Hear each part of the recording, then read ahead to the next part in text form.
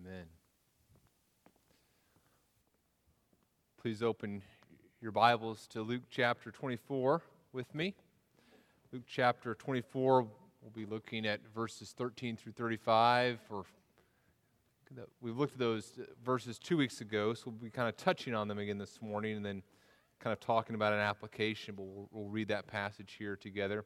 As you turn to Luke chapter 24, just a reminder, several things going on. I encourage you to look through your bulletins so you know what's going on in the life of our church, but also just want to highlight our care group ministry. If you haven't already been involved in that, let me just encourage you to do so. There's still the opportunity to sign up for a care group there in the hallway.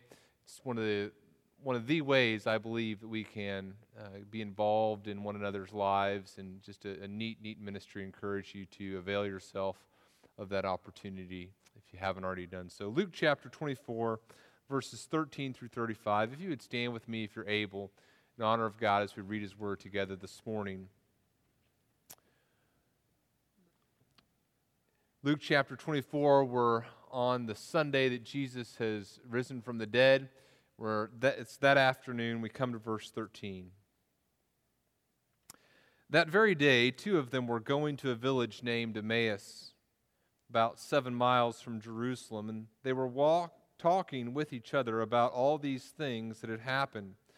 While they were talking and discussing together, Jesus Himself drew near and went with them, but their eyes were kept from recognizing Him. And He said to them, "What is this conversation that you are holding with each other as you walk?" And they stood still, looking sad. Then one of them, named Cleopas, answered Him, Are you the only visitor to Jerusalem who does not know the things that have happened there in these days?" And He said to them, "What things?" And they said to Him, "Concerning Jesus of Nazareth, a man who was a prophet, mighty in deed and word before God and all the people, and how our chief priests and rulers delivered Him up to be condemned to death and crucified Him. But we had hoped that He was the one to redeem Israel. Yes, and besides all this, it is now the third day since these things happened. Moreover, some women of our company amazed us. They were at the tomb early in the morning, and when they did not find His body, they came back, saying they had even seen a vision of angels who said that He was alive. Some of those who were with us went to the tomb and found it just as the women had said, but Him they did not see." And He said to them, "O foolish ones, and slow of heart to believe all that the prophets have spoken. Was it not necessary that the Christ should suffer these things and enter into His glory?" And beginning with Moses and all the prophets, He interpreted them in all the Scriptures, the things concerning Himself. So they drew near to the village to which they were going, and He acted as if He were going farther, but they urged Him strongly, saying, "Stay with us, for it is towards evening, and the day is now far spent." And so He went in to stay with them. And when He was at table with them, He took the bread and blessed and broke it and gave it to them. And their eyes were opened, and they recognized Him, and He vanished from their sight. They said to each other, "Did not our hearts burn within us while He talked to us on the road, while He opened to us the Scriptures?" And they rose that same hour and returned to Jerusalem, and they found the 11 and those who were with them gathered together, saying, "The Lord has risen indeed and has appeared to Simon." Then they told what had happened on the road, and how He was known to them in the breaking of the bread. You may be seated. Let's pray. Father, we thank You that You do make Yourself known to us. And Father, my request for us this morning, again, is that You would open our eyes, allow us to see You, give us the grace to know who You are through Your Word. We pray this in Your Son, Jesus' name. Amen. My last class in seminary was a theology of the New Testament. It was a week-long class. It was taught in Chicago. And in celebration of me finishing seminary, Whitney went with me to the class, and we took it together. The professor that taught it was a little bit eccentric, and as he kind of talked through the week, we enjoyed listening to him. And one afternoon, as he was teaching, he was frustrated, I think, a little bit with the reaction of the class. And so he said, look, I'm talking here about Paul and his ministry and how it shaped the New Testament. And I don't think you guys are really grasping what I'm trying to get you to see. So here's what I want you to do. He said, I want you to go out here into the city of Chicago and, break into small groups of two and be the Apostle Paul in Chicago. Like, excuse me? Be the Apostle Paul. Just like Paul was in Thessalonica or Paul was in Ephesus, and you're in Chicago now, go be the Apostle Paul. The question is asked someone, is this for a grade? Yes, it's an assignment, it's for a grade. How are you going to be evaluating us? I mean, do we need to get arrested? Do we need to cause a riot? Do you want us to kind of shake things up at a synagogue or something? I mean, what how do we be the Apostle Paul? He goes, go be the Apostle Paul in Chicago. So now I knew this professor well to kind of know that there was no right answer to the assignment at this point. And so we walk out of the classroom, out of the building there into the streets of Chicago, and my wife says, Daniel, what does this mean? What are we supposed to do? I said, what this means is you and I just got a date night. There's no right answer here. We're going to go have a fun time in Chicago, come back to the group and tell them, we're the Apostle Paul on a date in Chicago. We didn't say that. But when we came back, there was no wrong or right answer. We kind of said, this is one thing we did in Chicago that Paul might have done, the Apostle Paul. And the professor was fine with whatever answers we had because there was no criteria, right? It was just kind of I want you to go out and kind of think creatively. We came back and all answers were okay as long as we had done something. 2 weeks ago, I asked you this question. I said, what makes preaching effective? What makes preaching good? What are the characteristics of good preaching? There's so many different styles of preaching. Is it kind of like that assignment I had? There's no wrong answer as long as you try hard and do a reasonably good job that you've succeeded? Or are there some characteristics that all good preaching possesses? And what I would suggest to you this morning is that even though God uses people that have very different personalities, and even though as you look at good preaching, you see good preaching come from people of very different backgrounds that employ very different styles sometimes, what I'm going to suggest to you this morning as we think about evaluating preaching is that all good biblical preaching shares some common characteristics. There are some foundational truths that must be true of all good biblical preaching. This morning we're going to talk about what those foundational elements of all good preaching are, at least some of those foundational elements. Now remember also 2 weeks ago what I said we were going to do is we're going to look at this story of Jesus on the road to Emmaus with these two disciples, and we are going to glean from this story the main idea, the main principle that I think we get from this text, and then we're going to give a specific application. So look at Luke 24 with me again, if you would, and I'm going to kind of remind you what we looked at as we looked at this story, and remind us what the main idea is. Remember these two disciples, they're going from Jerusalem on the afternoon that Jesus has risen from the dead. It's Sunday afternoon. And they're on the road to Emmaus, and Luke tells us that as they're on the road to Emmaus, they're engaged in a conversation with one another. It's not a casual conversation. The words that Luke uses to describe this conversation tell us that it's an intensely emotional conversation. It's almost a debate. And we've talked about we talked 2 weeks ago about how sometimes when you're involved in a situation that's really eating at you, you can you have to keep talking about it, and as you keep talking about it, you just kind of keep it going around in circles, and I think that's what's taking place here.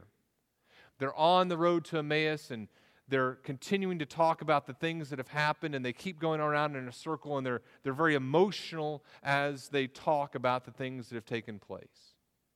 As they're kind of talking through the things that have taken place, going over the same themes again and again and again, Jesus joins them. And as he joins them, he hears their conversation and he asks, "What are you guys talking about?" And this first section of the story, I believe, deals with these disciples' confusion, the confusion that they have. Cleopas and the other disciple, Jesus' question literally stops them in their tracks, and they look very sad. And Cleopas, in a very sarcastic way, he essentially says, "Are you the most ignorant person in Jerusalem? Are you the only even visitor to Jerusalem who doesn't even know what's taken place?" And Jesus says, "What? What things?" And Cleopas and the other disciple kind of lay out at least 4 different things that are causing them to be confused. They say, well, first of all, there was this guy, Jesus of Nazareth, and he was a prophet who was mighty in word and deed before God and the people. I mean, we're not doubting that. We know that he was a prophet. We know that he was a prophet of God. And the second thing that Cleopas and this other disciple are wrestling with is that Jesus, this prophet of God, was rejected. If you look at the text, you see in verse 20, the chief priests, rulers, delivered him up to be condemned to death, and they crucified him. And so he was a prophet, and there was this sham of a trial, and he was delivered up to be crucified. And then not only that, the third thing is, you have to understand, we had our hope in him. We had believed in him, we trusted in him, and we had hoped that he would be the one who would redeem Israel. So he was a prophet. He was rejected by our leaders. We'd had our hope in him. We thought he was going to be the one to redeem Israel, not be betrayed by Israel. And now, here's where things get really weird. The fourth thing is some strange things have been taking place. Some women of our company, verse 22, have amazed us. They were at the tomb this morning. They didn't find the body, and they instead saw a vision. They don't believe it's truly angels. They saw a vision of angels, and the angel said something really weird. The angel said that Jesus was alive. Some of our company went, everything was as the women had said, but him they did not see. What is that? Confusion. Confusion. Prophet, rejected. We'd hoped that he'd redeem Israel, and now there's been these crazy vision things, and there's a missing body. We can't find a dead or alive Jesus. It's very distressing.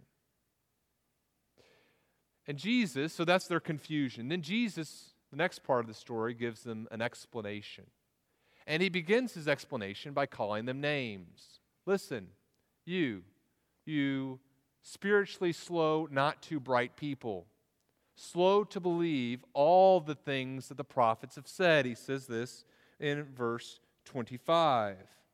Then he says in verse 26, wasn't it necessary that the Messiah, the Christ, should suffer these things and enter his glory? And beginning with Moses and all the prophets, I think verse 27 is the key verse of this story. And beginning with Moses and all the prophets, he interpreted to them in all the Scripture the things concerning himself. What that means is that he takes all of Scripture and he explains it to them. He shows them how not only was the Messiah to be one who entered into God's glory and redeemed Israel, but the Messiah was also, he shows them in Scripture, one who was to suffer. He doesn't tell them he doesn't take them to any new biblical passage. He simply helps them understand passages they were already familiar with.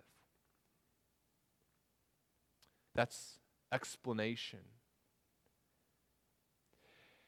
As we came to that verse, I told you, I said, I believe that this is where we find the main idea of the text.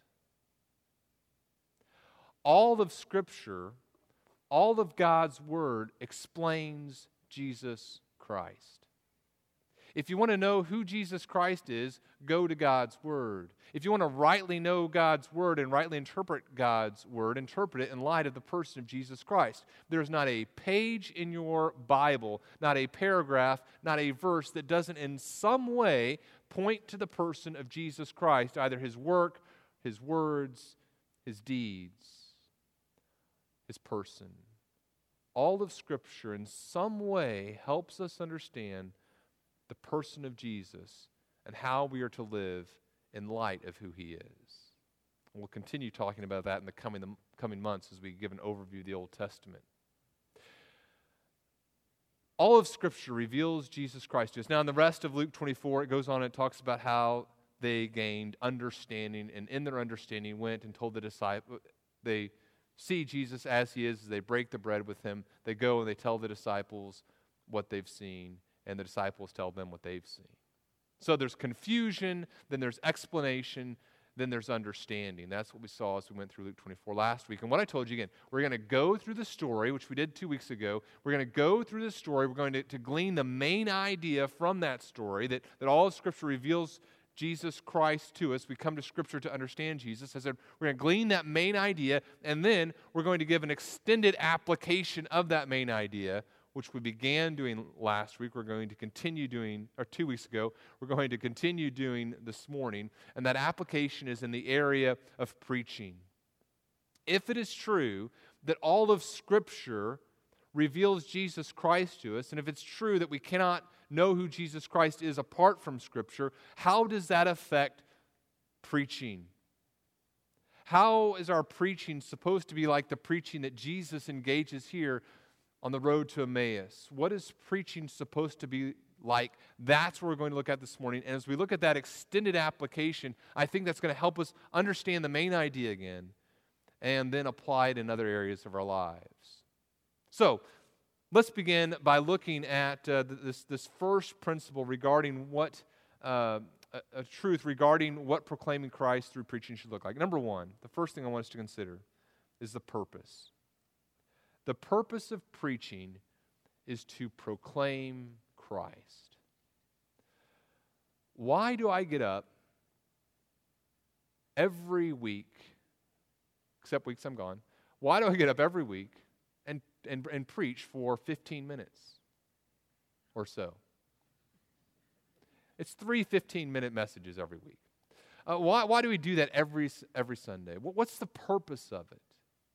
I mentioned a few months ago a TED's talk that I'd seen by a guy named, I think, Simon Sinek or something like that. And he had something called the Golden Circle. And it was kind of a talk delivered to business people. It says, there's this golden circle, and most companies only ask the questions kind of on the outer end of the circle. They only ask, what are we doing and how are we going to do it? So, what are we going to do? We're going to build spacely sprockets. And how are we going to do it? Well, here's the process. Or you're a video rental company. What are we going to do? We're going to rent videos. And how are we going to do it? We're going to build a store, and people are going to come and rent the DVDs from us or whatever. He said that's how most companies operate. But what companies should do, he suggested, is ask the more central core question, and that is, why are we going to do what we do? I've read a lot of books on preaching, and what struck me is that so many books on preaching just deal with the what and the how. What are we going to do in terms of preaching, and how are we going to preach? And they assume some things about why. These books assume, well, the purpose of preaching must be to keep people's attention, or the purpose of preaching must be to connect with people emotionally, or the purpose of preaching is to cause this emotional response to take place in the hearts of individuals. And you know what? All those things are nice and can be great, but quite frankly, are not my ultimate purpose. My ultimate purpose has nothing to do with whether or not you and I connect emotionally on a Sunday morning, okay? It'd be nice if it happened, but not the ultimate purpose. The ultimate purpose in preaching is to proclaim the person Jesus Christ. Keep your finger there in Luke 24 and turn over to the book of 1 Corinthians. 1 Corinthians chapter 1. You're in Luke, you go John, Acts, Romans, then you get to 1 Corinthians. And look at how Paul describes his purpose in 1 Corinthians chapter 1. He's talking about the cross and the word of the cross, the message of the cross. And in 1 Corinthians chapter 1, verse 18, he says, the word of the cross is folly to those who are perishing. To those who aren't Christians, the message of the cross is silliness, it's foolishness. But to those of us who are being saved, it's the power of God. And he goes on and he talks about the Jew and the Greek. And he says, look, Jews, this is verse 22, Jews demand signs and Greeks seek wisdom, but we preach Christ. We proclaim Christ crucified, a stumbling block to Jews and folly or foolishness to Gentiles. The purpose of preaching is to proclaim the person of Jesus Christ. And in Paul's day, the Greeks would want an oratorical presentation that was sound in logic and worked in the mind in beautiful ways. And Paul says, look, my purpose isn't to come and present this flowery speech. The Jews would want these signs. And look, my purpose isn't to come with signs. I have a very simple purpose, and that is to preach Christ crucified, a message that for many is foolishness. It says, verse 25 of 1 Corinthians 1, the foolishness of God is wiser than men, and the weakness of God is stronger than men. It goes down into chapter 2. He says, it talks about his ministry among those in Corinth. He says, and I, when I came to you, brothers, did not come proclaim to you the testimony of God with lofty speech or wisdom. I decided to know nothing among you except Jesus Christ and Him crucified. Paul would describe his ministry among the people in Colossae in a similar way. Colossians chapter 1, he would say, him, that is Christ, we proclaim, warning everyone and teaching everyone with all wisdom, that we may present everyone complete or mature in Christ. The reason that we come together on a Sunday morning is not just so that we can feel good about ourselves or feel bad about ourselves. The reason that I preach isn't just to win the unconverted. It's not to do anything ultimately except to glorify God by proclaiming His Son, Jesus Christ. That is the reason we preach. We see this throughout the New Testament. In Acts chapter 8, for example, Philip, it says, opens his mouth, and beginning with Isaiah, he told the Ethiopian the good news about Jesus. In Acts chapter 10, we have Peter preaching. And Peter preaching in Acts chapter 10, it says that Peter's talking. He says, he commanded us to preach to the people and to testify that He, that is Jesus, is the one appointed by God to be judge of the living and the dead. To Him, all the prophets bear witness that everyone who believes in Him receives forgiveness of sins through His name. Paul in Acts 17 goes into Thessalonica. And what does he do? Luke tells us he goes into a synagogue of the Jews, and on 3 Sabbath days he reasoned with them from the Scriptures, explaining and improving that it was necessary for the Christ to suffer and to rise from the dead, and saying, this Jesus whom I proclaim to you is the Christ. Paul, as he preaches, proclaims Christ. All biblical preaching understands that our task is to proclaim Christ. Sidney Greidanus would say this: to preach Christ is to proclaim some facet of the person, work, or teaching of Jesus of Nazareth, so that people may believe Him, trust Him, love Him, and obey Him. That's why we preach, ultimately, is to proclaim Christ. That is the purpose of preaching. That's the first thing I want us to know. Here's the second foundational truth I want us to think about as we think about this application of what we see Jesus doing with these disciples on the road to Emmaus and how it affects our preaching. The second thing is this: the task of preaching is to explain and apply Scripture. So the purpose is to proclaim Christ. Now, how do we do that? Well, we do that by explaining Scripture and helping us to understand how to live it out in our lives. If you look again at Luke 24, I love what happens in verse 27. It says that beginning with Moses and all the prophets, he interpreted to them in all the Scripture the things concerning himself. And that word interpreted is the same word that sometimes can be used to translate or to explain. The root of that word is the same root from which we get the word hermeneutics, which means to explain a text. As we come to Scripture, our task is to explain it. Now, let me give you a couple principles as we think about this truth that the task of preaching, the job of the preacher is to explain and apply Scripture. The first thing that I think we have to understand is this: simply quoting a Bible verse or simply saying a couple pleasant things about the Bible and then telling some stories doesn't fulfill the task of preaching. Simply telling you a couple biblical thoughts and then telling you some stories and making an emotional plea isn't fulfilling the task of preaching. The job of the pastor is to go deep into the text.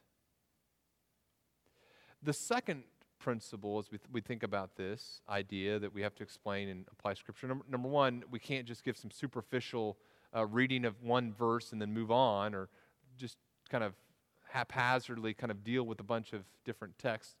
Another thought is this: good preaching, biblical preaching, requires not just hard work on the part of the pastor, but on the part of the congregation as well. I hope that you know how much easier you make my job by being a church that loves and demands God's Word. I want to read a quote that I've mentioned before, and I blogged about it a few weeks ago. We don't know who wrote this, but I love how this person describes the work of a pastor. And as he describes the work of the pastor, he's describing the attitude that should be in place in the part of the congregation as a pastor has the nerve to stand in the pulpit. Listen to what this person says about what the church needs to do to her pastor.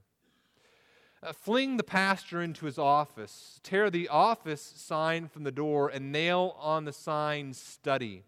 Take him off mailing lists, lock him up with his books and his typewriter and his Bible, written a little while ago. Slam him down on his knees before texts and broken hearts and the lives of a superficial flock and a holy God. Force him to be the one man in our community who knows about God. Throw him into the ring to box with God until he learns how short his arms are. Shut his mouth forever with spouting remarks. Stop his tongue from tripping lightly over non-essentials. Require him to say something before he dares break the silence. Burn his eyes with weary study. Wreck his emotional poise with worry for God. Make him exchange his pious stance for a humble walk with God and man. Rip out his telephone, burn up his ecclesiastical success sheets, put water in his gas tank, give him a Bible and tie him to the pulpit, and make him preach the word of the living God. Test him, quiz him, examine him, humiliate him for his ignorance of things divine. Laugh at his frustrated effort to play psychiatrist. Shame him for his good comprehension of finances, batting averages, and politics. Form a choir and raise a chant and haunt him with it day and night. Sir, we would see Jesus. And when at long last he dares essay the pulpit, ask him if he has a word from God. If he does not, dismiss him. Tell him you can read the morning paper, you can digest the commentary, the television commentaries, you can think through the day's superficial problems and manage the community's drives and bless the sorted baked potatoes and green beans ad infinitum better than he.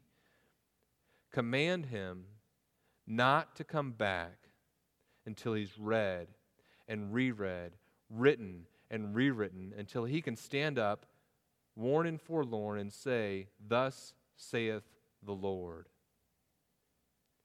Sit down before him and listen to the only word he has left, God's word. Let him be totally ignorant of gossip, but give him a chapter and order him to walk around it, to camp on it, to sup with it, and come at last and speak it backward and forward until all he says about it rings with the truth of eternity.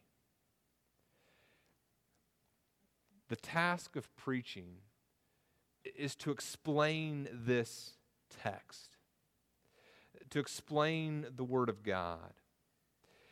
And this requires not just a superficial reading of a text, but it requires a difficult work on the part of both the preacher and the congregation.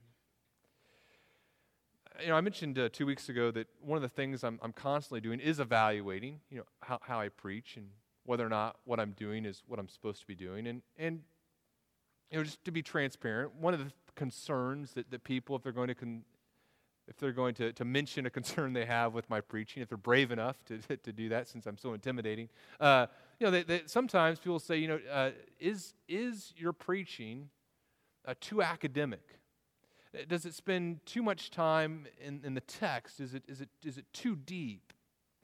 And of course, we don't want to be too deep. We don't want to be so deep that people can't understand what we're saying. We don't want to be so deep that people leave with simply an intellectual understanding of God's Word and no idea how to apply it in their lives. But I believe this about preaching.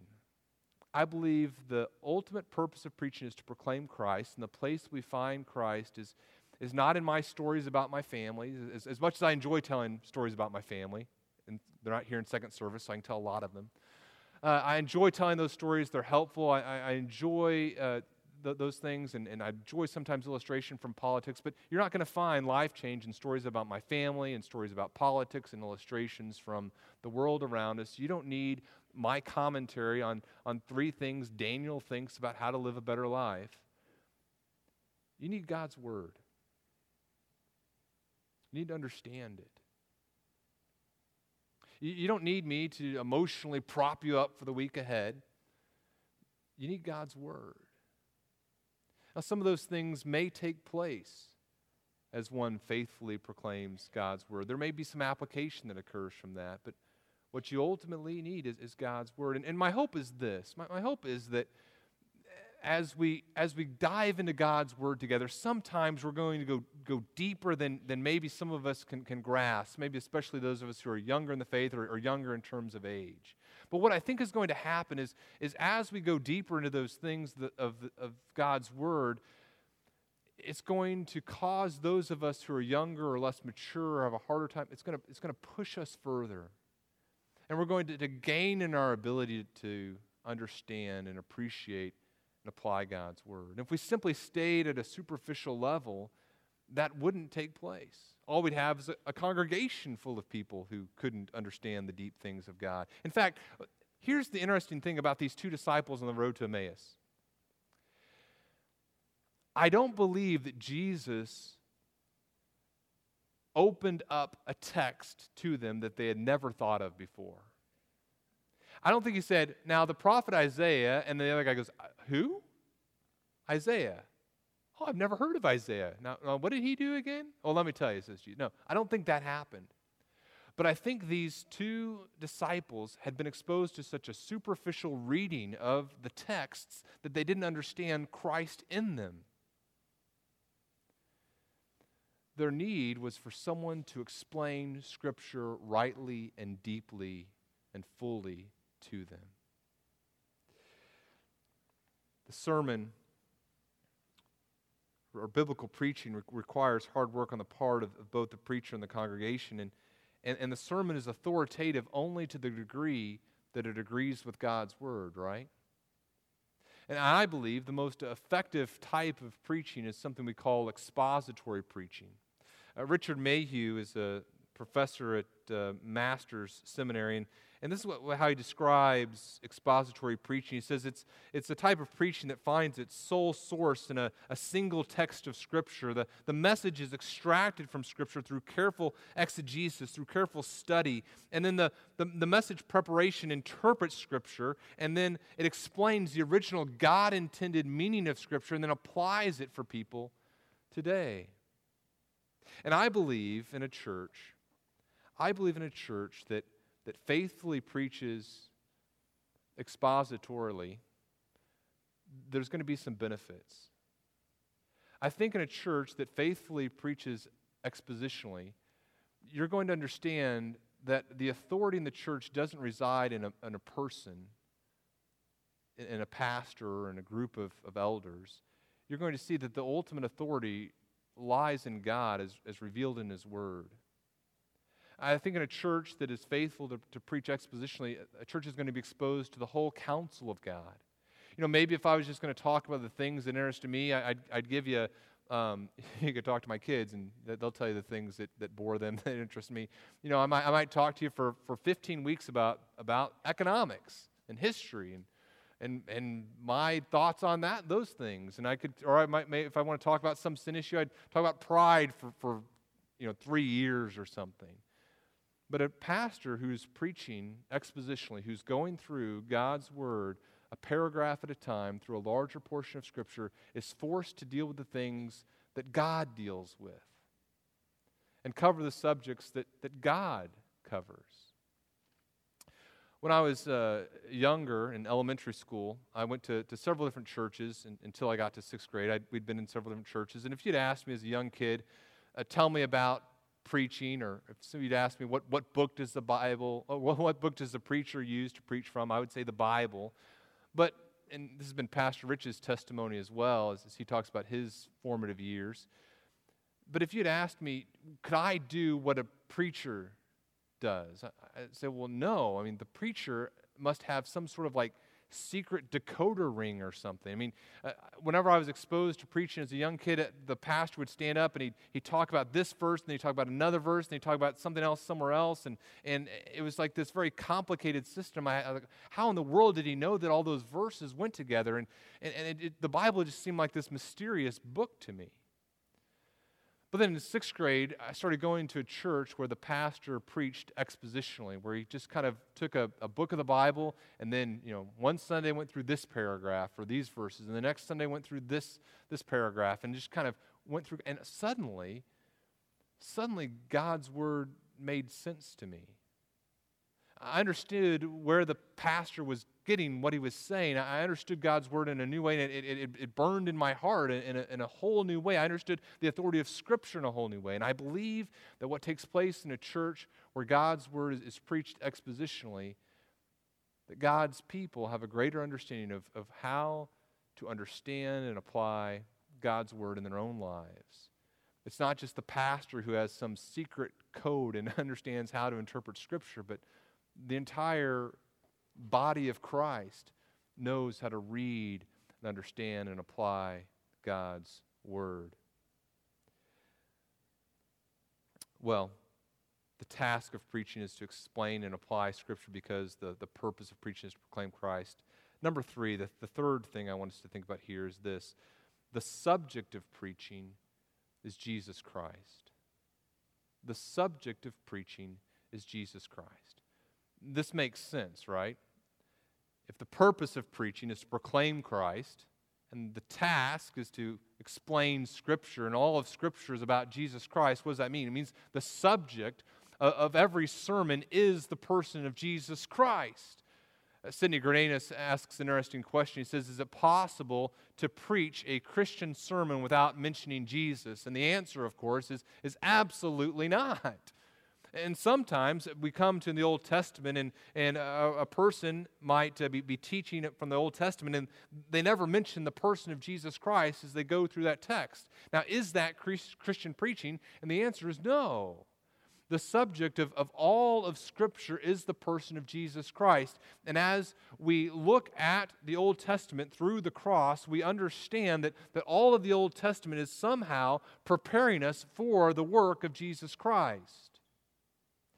I was reading an interview with the creator of VeggieTales, Phil Vilasek or something like that, and he was talking about how he looked back on his work on VeggieTales, and my family enjoys watching the VeggieTales, but he saw a glaring error in what he had done as he had prepared those animated shorts.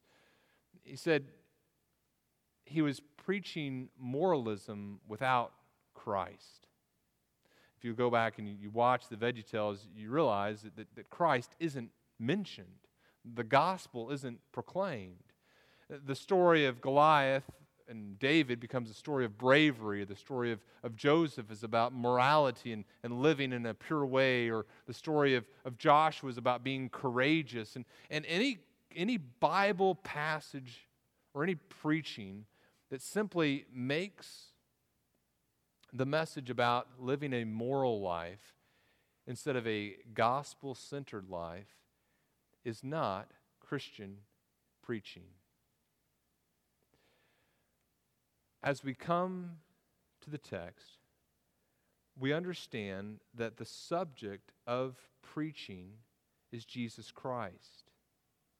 Colossians chapter 2, Paul says that he's talking about the riches of full assurance of understanding that the knowledge of God's mystery, which is Christ. And in Christ, he says in Colossians 2:3, are hidden all the treasures of wisdom and knowledge. He says, I say this so that no one can persuade you with plausible or delude you with plausible arguments. So it's in the person of Jesus Christ in which all wisdom and knowledge is contained. It's in the person of Jesus Christ that we know how to live life and we know what life is and what reality is in the first place.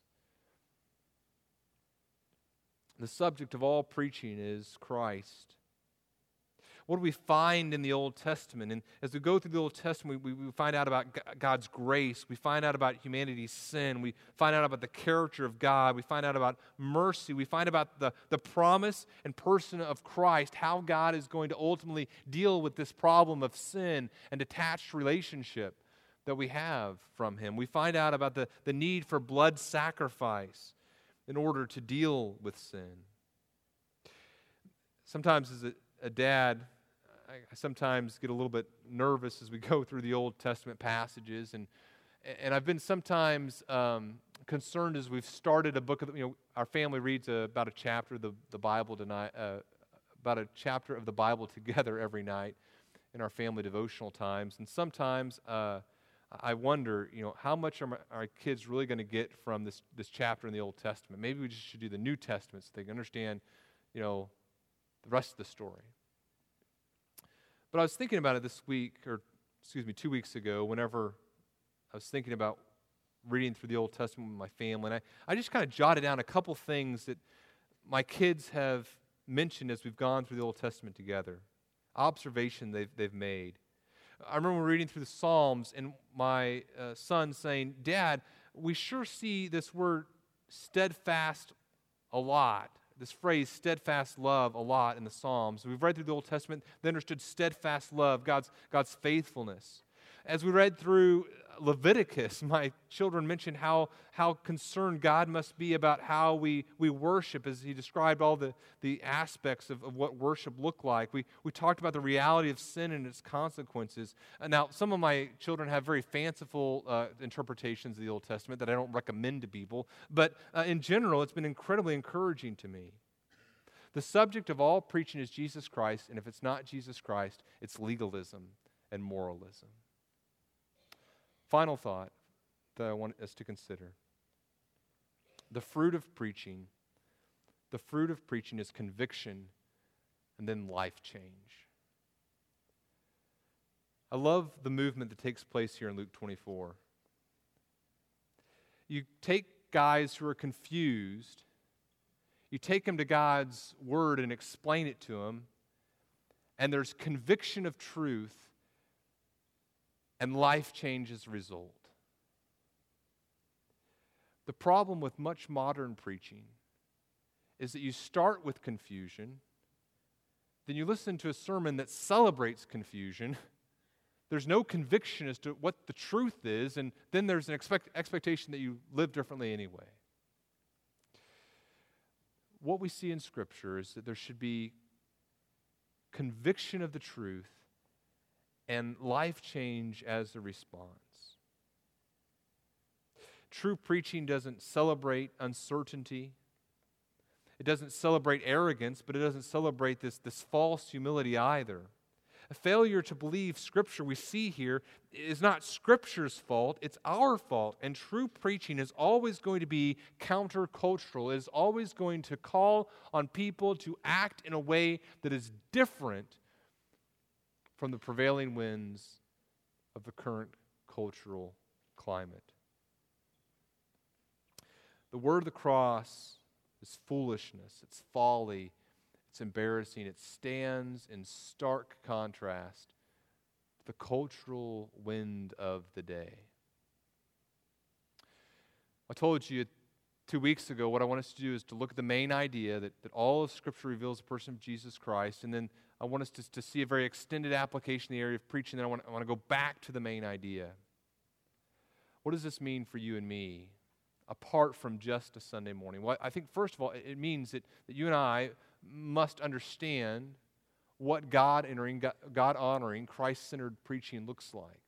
So, okay, this is the type of preaching that I am going to demand of my leaders and pray for them and help them in, encourage them in. And it also means that just as I demand that my pastor be a person of the book who refuses to bring me anything less than God's Word, that is going to be the same standard I have in my own life for the way that I approach my understanding of God. That I'm not going to simply say, you know what, I think God is this, or I think God is that, but you and I are going to commit together. Look, how do I find out who Jesus is? How do the disciples on the road to Emmaus find out who Jesus is? By going to God's Word and having it explained to them. So that we would go to God's Word and have God explain to us in His Word who He is to us. That we would understand our sin, our need for a Savior. We would understand the provision of a Savior in the person of Jesus Christ and what it looks like to place our trust in Him alone for our salvation and live life in light of that. Conviction, then life change. Let's pray. Father, we thank You for the good news of Your Son, Jesus. Help us to be faithful. Help us to be faithful in following after Him by Your grace. We pray this in His name. Amen.